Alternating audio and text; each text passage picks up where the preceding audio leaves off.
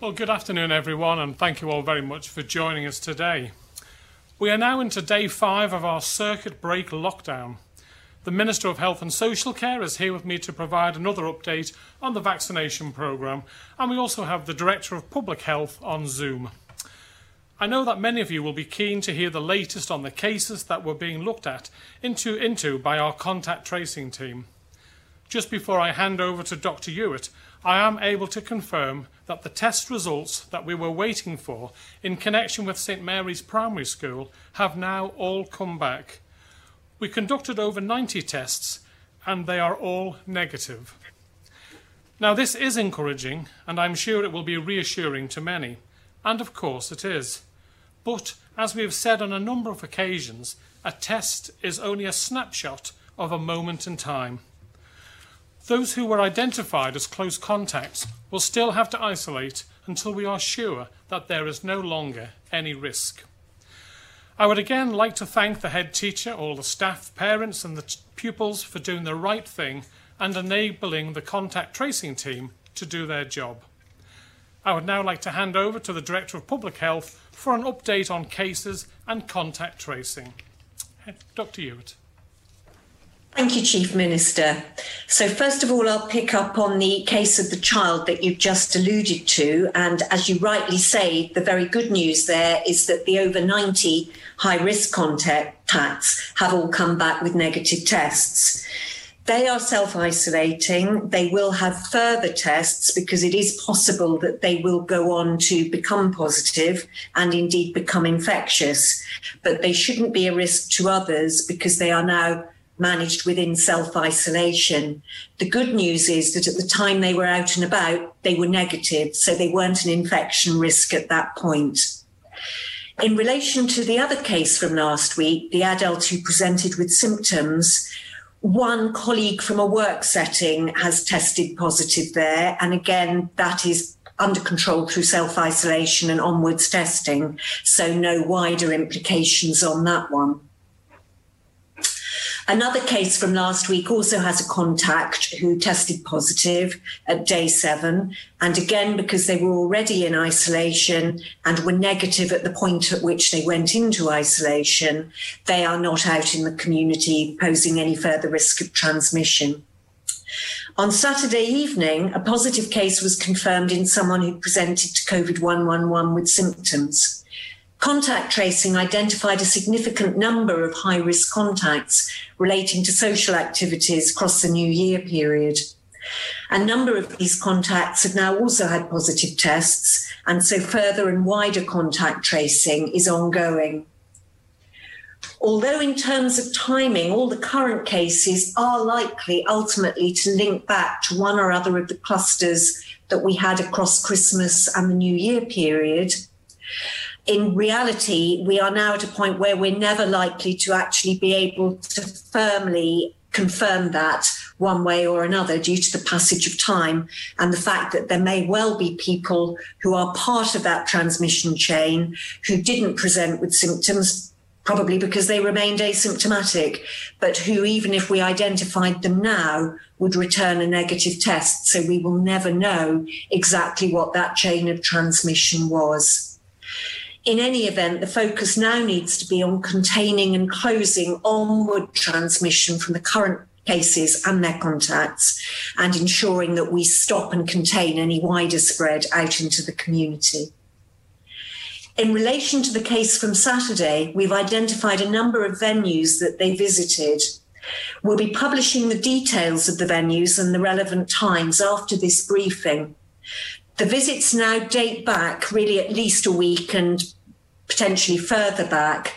So anyone who may have been in one or other of the venues at a relevant time is at low risk. As time has already gone on, the risk is already reducing. So the message to take away on that is, as always, people should remain vigilant for any symptoms that may be COVID related and self-isolate and report immediately they notice this to COVID-111. Thank you. Thank you very much, Henrietta. We are starting to understand how the virus has been spreading in our community. We have often talked about the challenges we face dealing with a disease that is all too often invisible. If everyone showed symptoms, this would be far easier to identify and isolate. But this is not the case. It may be a third of cases people will not show any symptoms at all, and others may have symptoms that they shrug off as something else. And we have been working hard to shut down each possible infection chain as we see them. This is, of course, an incredibly tough job. As you've heard from Dr. Hewitt and others recently, the most powerful weapon we have is our behaviour. We have done almost 1 week of our circuit break lockdown. We brought this in because of the perceived risk to our most vulnerable people and our vaccination programme. The Council of Ministers met this morning to hear from our clinical and public health professionals. We heard about the situation in the United Kingdom and how, in the words of the Chief Medical Officer there, the next 3 weeks will be the worst of the pandemic. We also heard from the Chief Executive of the Department of Health and Social Care about the significant pressures on our hospitals. Winter is always a tough time for bed space. This winter is no exception. Capacity is stable, but extremely limited. The Council of Ministers agreed that we cannot afford to sit and wait to see what the impact on our health and social care services will be in 2 weeks. Some of this is for the government to do, but success is in your hands. I know that many of you have taken the circuit breaks period seriously, but the measures that we put in place and your response to them was based on a risk, something that we were worried might happen. But what we now have is a threat, something that we know is happening. We now know that the virus is in our community and spreading. We have therefore decided to make some changes to the measures in place. We are not suggesting at present that we are going to extend the length of this lockdown, but we need to take another step to tighten the measures in and around the island. We have done 1 week well, but for the next 2 weeks we have to do even better. We need to turn the screws another notch and lock down a little harder. We can get back to normal, but only if we get the next 2 weeks absolutely right. The Council of Ministers decided this morning to revise a number of the measures we have in place. These will come into effect from 1 minute past midnight, Wednesday night into Thursday morning. Let me start with education. In those education facilities that are still open, we will be further tightening our processes. The first point to make is why the hubs are there. They are there for vulnerable children and the children of essential workers when this is essential, where they have no alternative possible arrangements. We will be reinforcing bubbles within schools. This is about keeping together children of the same age groups or those who have come to the hub from the same school. We will be issuing further advice on face coverings in schools today. This will continue to strongly advise face coverings for all adults and secondary age students where they can. We do have a small number of face coverings available, but our preference would be that students bring their own. If primary age children have a mask of their own, we would encourage them to wear it also. We have also considered whether we need to make changes to the retail. We were satisfied that, broadly speaking, people and businesses are following the current guidance.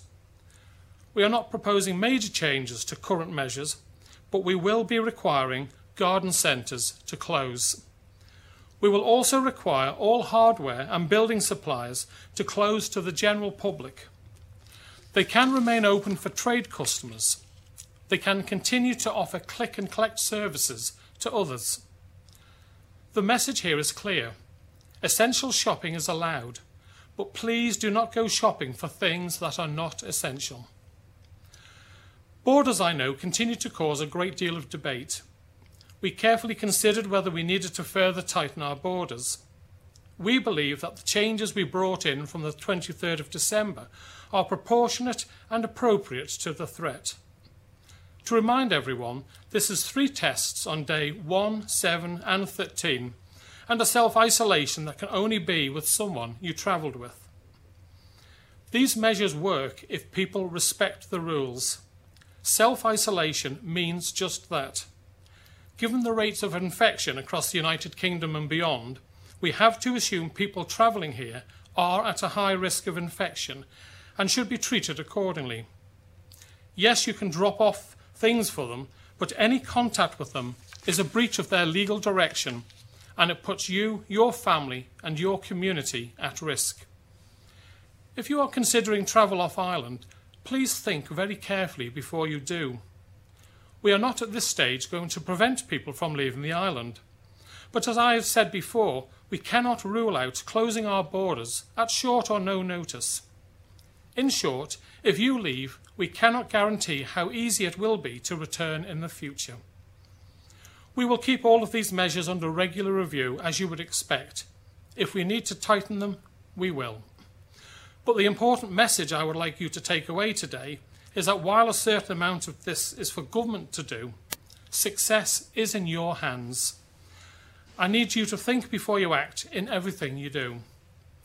The UK's Chief Medical Officer, Chris Whitty, has used a phrase that I think is important to us. He has asked everyone to act as if they were infected with COVID. I know the situation across is not the same as here, but this is the right way to think. Every time you are considering leaving your home, think again about whether your journey is really essential.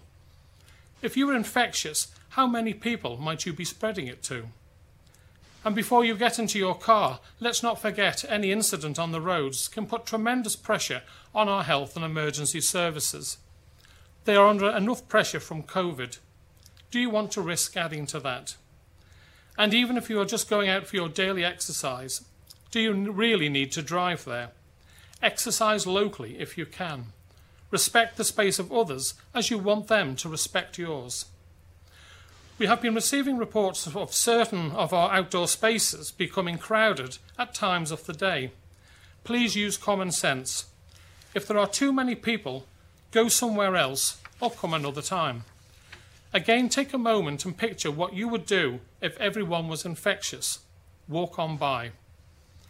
At the moment, we do not want to limit exercise or close sites. We are hoping that people will see that this is the responsible thing to do, but if we need to, we will. And if it is essential to pick up food or medicine, surely the best thing would be to assume you are infectious. Keep your distance, wear a face covering, wash your hands. If you are tempted to allow someone to come into your home, even if it is someone you know well or it is for something essential like care of an emergency, consider what it would mean if they were infectious. You don't know if they are infectious or not. Assume they are. Do you want to put yourself and your family at risk? We have asked people who can to work from home. Any person-to-person contact increases the risk of spread. If it can be avoided, then it must be. This is a call out to employers. Do everything you can to enable your employees to stay at home. Do you want your company to become the next cluster? Please do the right thing. We must not forget why we are all doing this. Yes, we want to get back to the normality as soon as we can, but it is critical that we protect the rollout of our vaccine programme. The situation on this changes regularly, so I would like to invite the Minister for Health and Social Care to give us an update. Thank you, Chief Minister. Although I only gave an update on vaccinations at the end of last week, things have moved on, and with it being a matter of national importance, I feel it's important that a further update is given. Many will have seen that a third vaccine, the Moderna vaccine, has been approved for use by the United Kingdom. This will be exactly the same as the other vaccines, and we will be entitled to an element of the UK supply based on our size of population, which is 0.13% of the overall UK population. That means we would be entitled to 13,000 doses, enough to vaccinate 6,500 people. The UK is not expecting any supplies of Moderna until the spring, so that will be the earliest that this vaccine will become available for use. Again, like other vaccines, the UK's deliveries are spread out between now and September, and we do not receive all of our entitlement at once. There are also logistical challenges with the Moderna, just as there is with the Pfizer vaccine, in that it has to be transported at minus 20 degrees Celsius, although once defrosted, it is less logistically challenging in that it can be stored at fridge temperature for up to 30 days and can maintain stability at room temperature for up to 12 hours. The over 80s letters that I referred to last week have been prepared and have started being issued. In fact, I'm delighted to say that we have carried out our first over 80s vaccination today at Newlands. Those in this category who are housebound will be contacted separately to make arrangements for them to have their vaccination. With the letter, we have included a handy leaflet which should address any questions people may have around the vaccination and the process. Once people are in receipt of their letter, they will be able to arrange their appointment via 111. I do need to stress, if you are in this category, it is important that you wait to receive your letter before contacting 111. They can only arrange your appointment once you have your letter. The operational processing for the vaccination of care homes is now also complete, and the final clinical protocols are in the process of being finalised. We therefore currently intend to begin the rollout to residential homes later this week. The current plan is that we will have completed the vaccination of those in care and residential settings by the end of this month. Turning to another topic, and I know has raised some queries in relation to patient transfers and isolation upon return. It is possible where patient transfers upon return require care in the home for them to isolate within their households, with the whole household isolating with them. There is the ability for a patient transfer to be issued with a modified direction notice in these instances. It is important, though, to emphasise that this is a clinical decision around if the person needs to isolate at home in order that other members of the household can care for them. If they, for medical reasons, need this, then it is possible for that to be done. Thank you, Chief Minister. And thank you, David. And on that positive note, I would now like to go to the media for questions. And first we have is Tim Glover from Manx Radio. Good afternoon, Tim. Fastyr mie. Good afternoon, Fastyr mie. Could I just get clarification of the cases situation from Dr. Henrietta Ewart? I've got a lot of people saying they didn't hear what the figures were today. Henrietta. Which figures? What number of new cases, number of people we've got at the moment? Okay, we have a total of 21 active cases at the moment, but some of those, of course, are returning travellers. In terms of the new cases of interest that I was reporting on today, the main one is the symptomatic case that was identified late Saturday evening, and the ongoing contact tracing around that is identifying further positives in their close contacts. And we'll tell you about that as we complete that process and have clarity on what those numbers are, and also on the chains that we've had to follow down as a result of them. So beyond that, we recapped the issue around the child and the high-risk contacts in the school setting. And I think Chief Minister also spoke about that, so I'm presuming people are happy with that one. Beyond that, we had a workplace colleague of the adult who presented with symptoms last week who tested positive, already in self-isolation, so no wider contact tracing implications there. And the same situation applied to another close contact of a case from last week who also was negative on identification but has now tested positive during self-isolation. So again, no further contact tracing issues there. Thank you, Henrietta. And maybe, David, you might like to give the total number of tests for everyone. Yeah, I'll give you the total number of figures that are going to appear on the website. Tim, apologies, I think I got ahead of myself with vaccinations and I didn't give that out. So the figures that will be coming out onto the website, total tests undertaken is now 23,826, 12 awaiting results, which means total concluded tests of 23,814. In the last 24-hour period, the number of tests undertaken is 296. In the last 24-hour reporting period, that means there's 6 new cases out of that, with total confirmed cases being 403, and that relates to what the Director of Public Health has just referred to in terms of the links between cases. And none of those cases are currently in hospital. Thank you. The main thrust of today has been stay at home, but there are a lot of people commenting on how much busier it seems out and about when compared to the previous lockdown at any stage of that. Are people being a little bit too complacent? Well, I think quite a few people, Tim, have said to me that they're seeing an awful lot more traffic on the roads, and that's why we've messaged today that it really, do you really need to go out there? So we've come up with some pretty firm messaging on the need to stay at home, and we are revisiting the number of pupils that are using our hub schools to see whether they really are essential. So on the face of it, it does look as if maybe some more people than should be are getting out and about. That's why we've asked people really to presume that they may have the virus, and what would they do? Is their journey really essential? And I'm just relying on the Great Manx public to think and reduce their activity for the coming fortnight. Thank you. Thanks very much, Tim.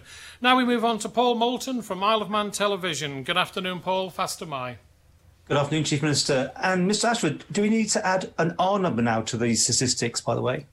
No, in terms of the R number, Paul, it goes back to a conversation I think we did in one of our one-to-one interviews during the last lockdown. When it comes to small jurisdictions, the R number isn't quite as relevant because where you get very spikes in statistical changes, which changes your R number. So, for instance, if you looked at Jersey and when Guernsey had their cluster and where the R number looked to be, it wasn't really representative. R numbers only really work in large jurisdictions. They don't work so much in small jurisdictions where you may have spikes in numbers. But I'll bring the Director of Public Health in if she's anything further to add on that. No, that's absolutely correct. Indeed, looking across the UK, even at local authority level, and local authorities are bigger than our population, the R number is not useful. So, yes, I completely agree with what Minister Ashford has just said there. OK, and just to be confirmed, it was 8 more cases today? Because I was looking at the website, it's not been updated yet. Is that the case? 8 more new cases today? On the lab figures, Paul, that I have in front of me, it's 6 that have been reported in the last 24-hour period. Fine. And my second question is, you say you've given vaccination now to the first over 80s, but I've been talking to care homes, and obviously these are out of town as well, and obviously no sign of that, no sign of the letter which is needed. And of course, this is a very important part of the process. And I think there's a bit of concern from some of the nursing homes I've talked to, because they've obviously got a full lockdown situation going on.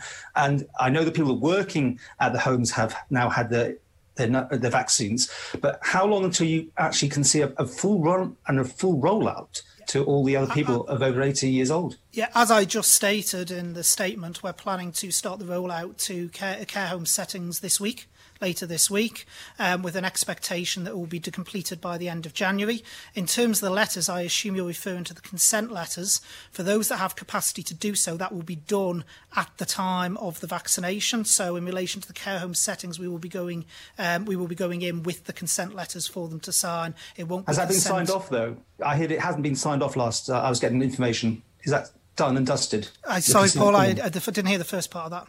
Is the consent form finalised and signed off? I heard it was still being worked on. Yeah, my understanding now is that the clinical protocols will be in place in time for us to start rolling out at the end of this week. Right, thank you very much, Paul. Now we move on to Helen McKenna from Isle of Man Newspapers. Good afternoon, Helen. Fastyr mie. Good afternoon, Ministers. What's being done to ensure that public information about lockdown is reaching members of the community whose first language isn't English? Right, very good point. And I would hope that our website enables people to press a link which changes it into a language that they understand. If that's not the case, I will ensure that we do our utmost to help people whose English isn't their first language. Yeah, good question, Helen. I'll take that away and make sure that we have a good response. OK, thank you. And then secondly, it's my understanding that if there's no community cases before the end of lockdown, the week of the 27th of January.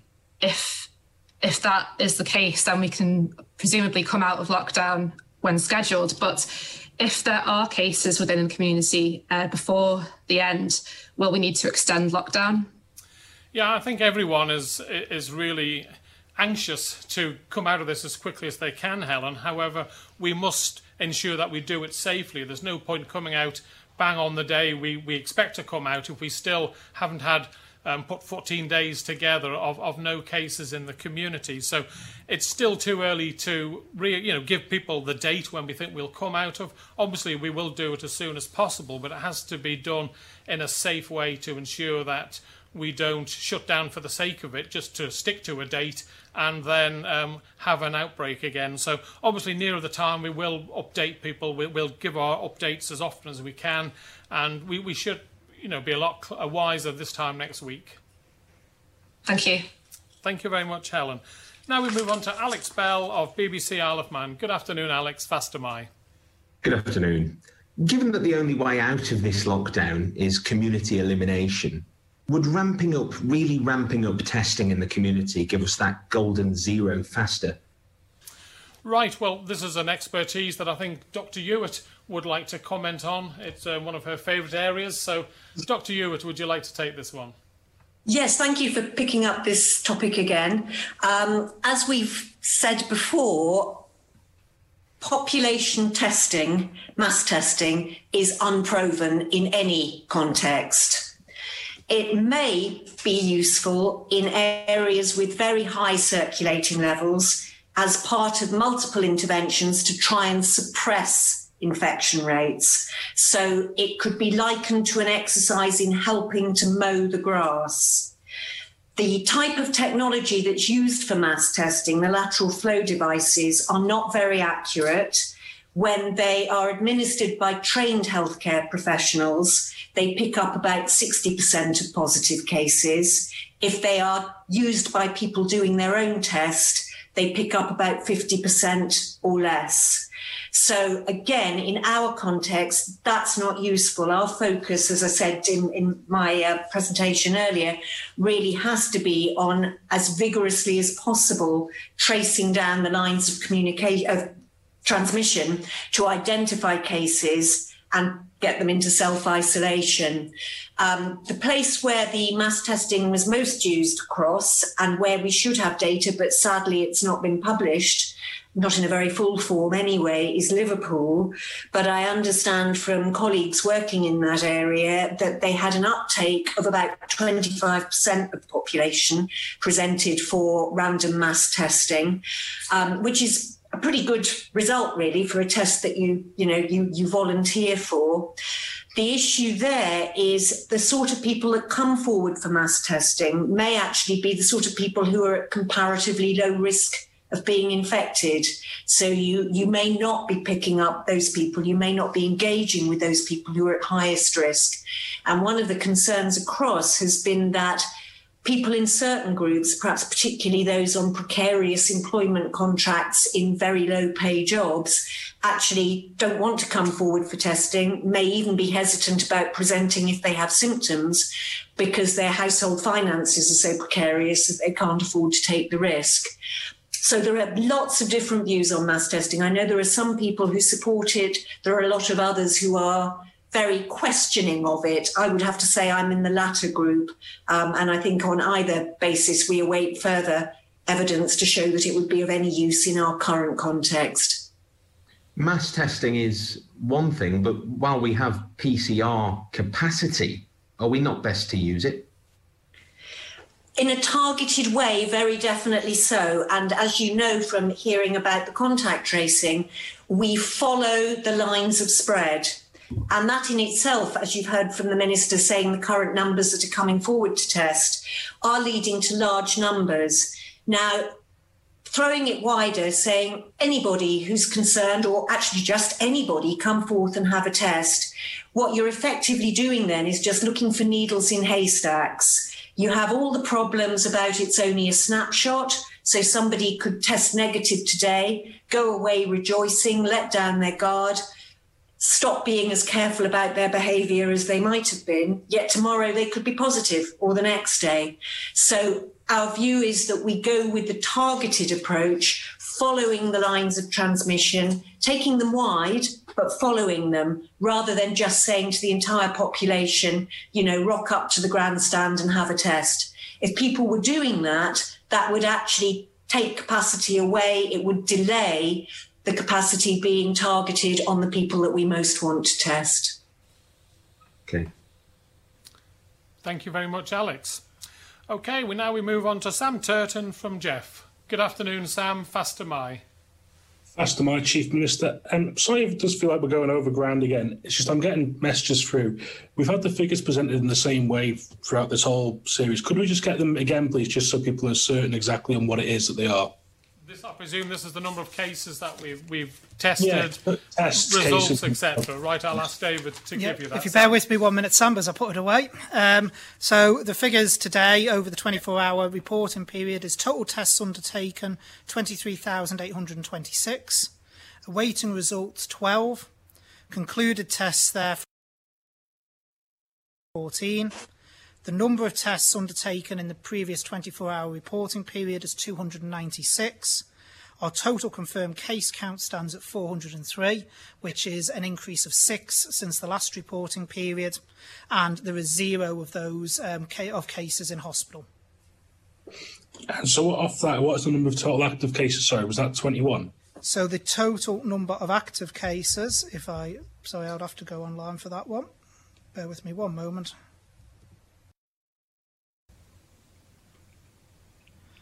The total number of active cases on the lab figures I have in front of me is 27. Thank you. And then during the first wave and first lockdown, we had this graph that used to be shared, which was focused on projections and data modelling. Do we have that this time for projections in the community? In terms of the graphs, the answer is no, Sam. What we were trying to do with those graphs, we've got to go back and remember. We saw the trajectory of Italy. We saw where the UK was going. We were starting from afresh then. We hadn't got the health services set up to be able to cope with an influx of COVID-19. So what we were demonstrating was where the potential was for us to go. And if people go back and look at that graph, and it is still available online, where we started out, we were actually on the Italy trajectory until we put measures in place. What we're more interested in now with our strategy, which is an elimination strategy, is completely eliminating the virus from our community. So that's slightly different to what we were demonstrating in those graphs. Thank you. Thanks very much, Sam. Now we move on to Rob Pritchard from 3FM. Good afternoon, Rob. Fastyr mie. Good afternoon, Chief Minister. My first question to Minister Ashford, please, just with regards to the vaccination programme. We've already got the Pfizer rollout that has started, and that's currently running at 3 days a week. You say that the Oxford jab's on island, but you're waiting for the likes of the indemnities and the protocols to go through before that's rolled out. Once we get to the stage where we have 2 vaccines being rolled out, how confident are you that we actually have the staffing capacity to run both of those at the same time? I'm completely confident because I've seen the staffing planning and we actually already have it in place from the whole period from now to September. So we do have the staffing capacity, including being able to operate on a hub system. And we also, what we need to be absolutely certain on is, of course, the deliveries into the island, because should anything affect the UK's delivery schedule, that will have a knock-on effect for us because we get ours as a per-head population. But in terms of staffing, we are very confident that we have robust staffing plans to be able to manage both vaccines and be able to ramp up as the deliveries come into the island. Thank you. My second question to the Chief Minister. You've talked about reports from people to you about possibly more cars being on the roads, for example. You also made a brief comment just at the start of this conference about making sure we minimise strain on the emergency services out on the roads. Is there maybe not an argument possibly for bringing back an all-Ireland speed limit just to really minimise potential incidents? Well, it's being considered, Rob. Obviously, it's not the sort of thing we want to do straight away. If we see that there's an abuse or people continue to travel in large numbers, then it's something we will have to consider. We considered it today, but decided not to quite go that far just yet. We're trusting people to to be responsible, to look after their friends, themselves, their neighbours, their family, and to only go out if they really need to. And but as I say, we'll review this in the future should we feel the need to, Rob. Thank you very much. Thanks very much, Rob. And now we've come to Simon Richardson from Business 365. Good afternoon, Simon. Faster Mai. Thank you, Chief Minister, and good afternoon. I've been contacted by somebody who's concerned about the welfare of taxi drivers that are booked by people who require a COVID test. Obviously, it involves a lift to the test centre and back to their home. Now, drivers can have a person awaiting a test in their taxi for well over the standard 15 minutes, which can in some cases stretch to well over an hour. Now, with this in mind, drivers can potentially then have the virus literally in their back seat for lengthy periods of time, possibly multiple times a day. Now, the person who contacted me said that a different driver had a passenger coughing in the back seat of their car at the test centre and was told to close the window and cough back into the taxi rather than with the window open. Now, the obvious concern is that if the virus was passed on to a taxi driver in this scenario, who then had multiple dealings with the public, even with a mask on, the chance of spread would be high. Now, the driver who's expressed the concern is now refusing to take passengers to the COVID testing area. Now, he and others would like to hear some clear guidance on what taxis should be doing and whether, in fact, they should really be doing this journey at all. Thank you for that, Simon. And I was led to believe that there were protocols in place for our taxi drivers for taking people up to the testing centre at the grandstand. Maybe Dr. Ewart would like to expand on that, or David? I'll bring the Director of Public Health in, if I may, Chief Minister. Yes, thank you. You're right, Chief Minister. There are protocols in place for this to mitigate the risk to the taxi drivers. And that includes wearing of face masks, maintaining social distance while they're outside of the taxi, pre-ordering, prepaying so that there's no exchange of cash or handing over of cards or anything during the actual journey to avoid any physical contact. The passenger should be diagonally behind the taxi driver. They should all be both be wearing face coverings throughout. They shouldn't be talking to avoid any spread by that route. And they should have ventilation throughout by having the windows partially open. So I must say I'm concerned to hear the advice that appears to have been given in this case at the grandstand that they should shut the windows. That's not correct. Obviously, they need to ventilate the space because there is a risk both of direct droplet infection but also of recirculation in the car aircon system if people are coughing into a closed system. And as we know very well, the risks of transmission are much lower in the open air, which would, equate to the windows open situation. So it appears that the advice they were given on that occasion was not correct, and we'll follow that up to make sure that doesn't happen again.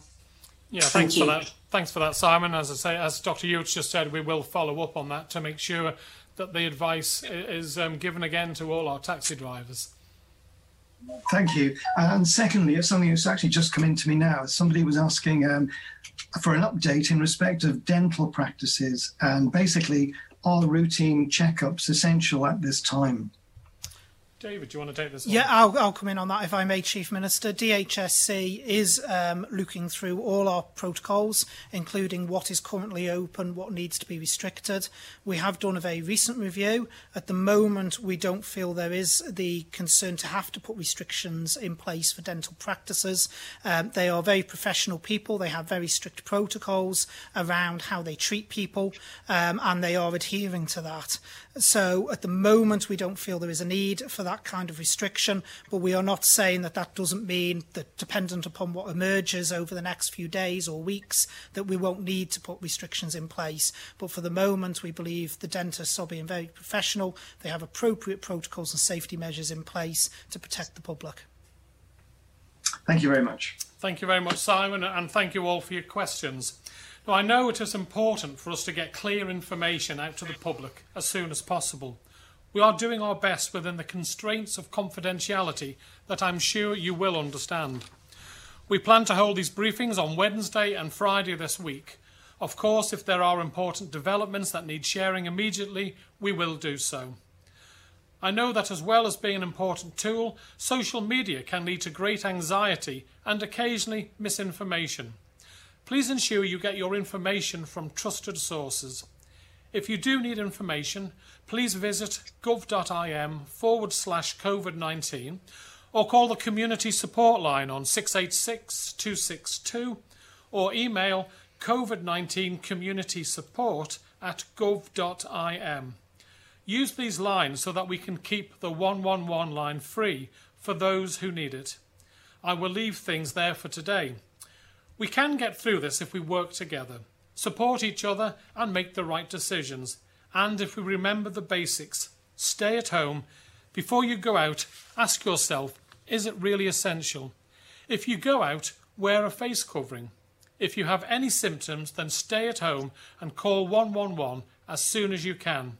Make the right decisions to keep you, your family and your island safe and to protect our vaccination programme. That's all for today. Thank you all very much.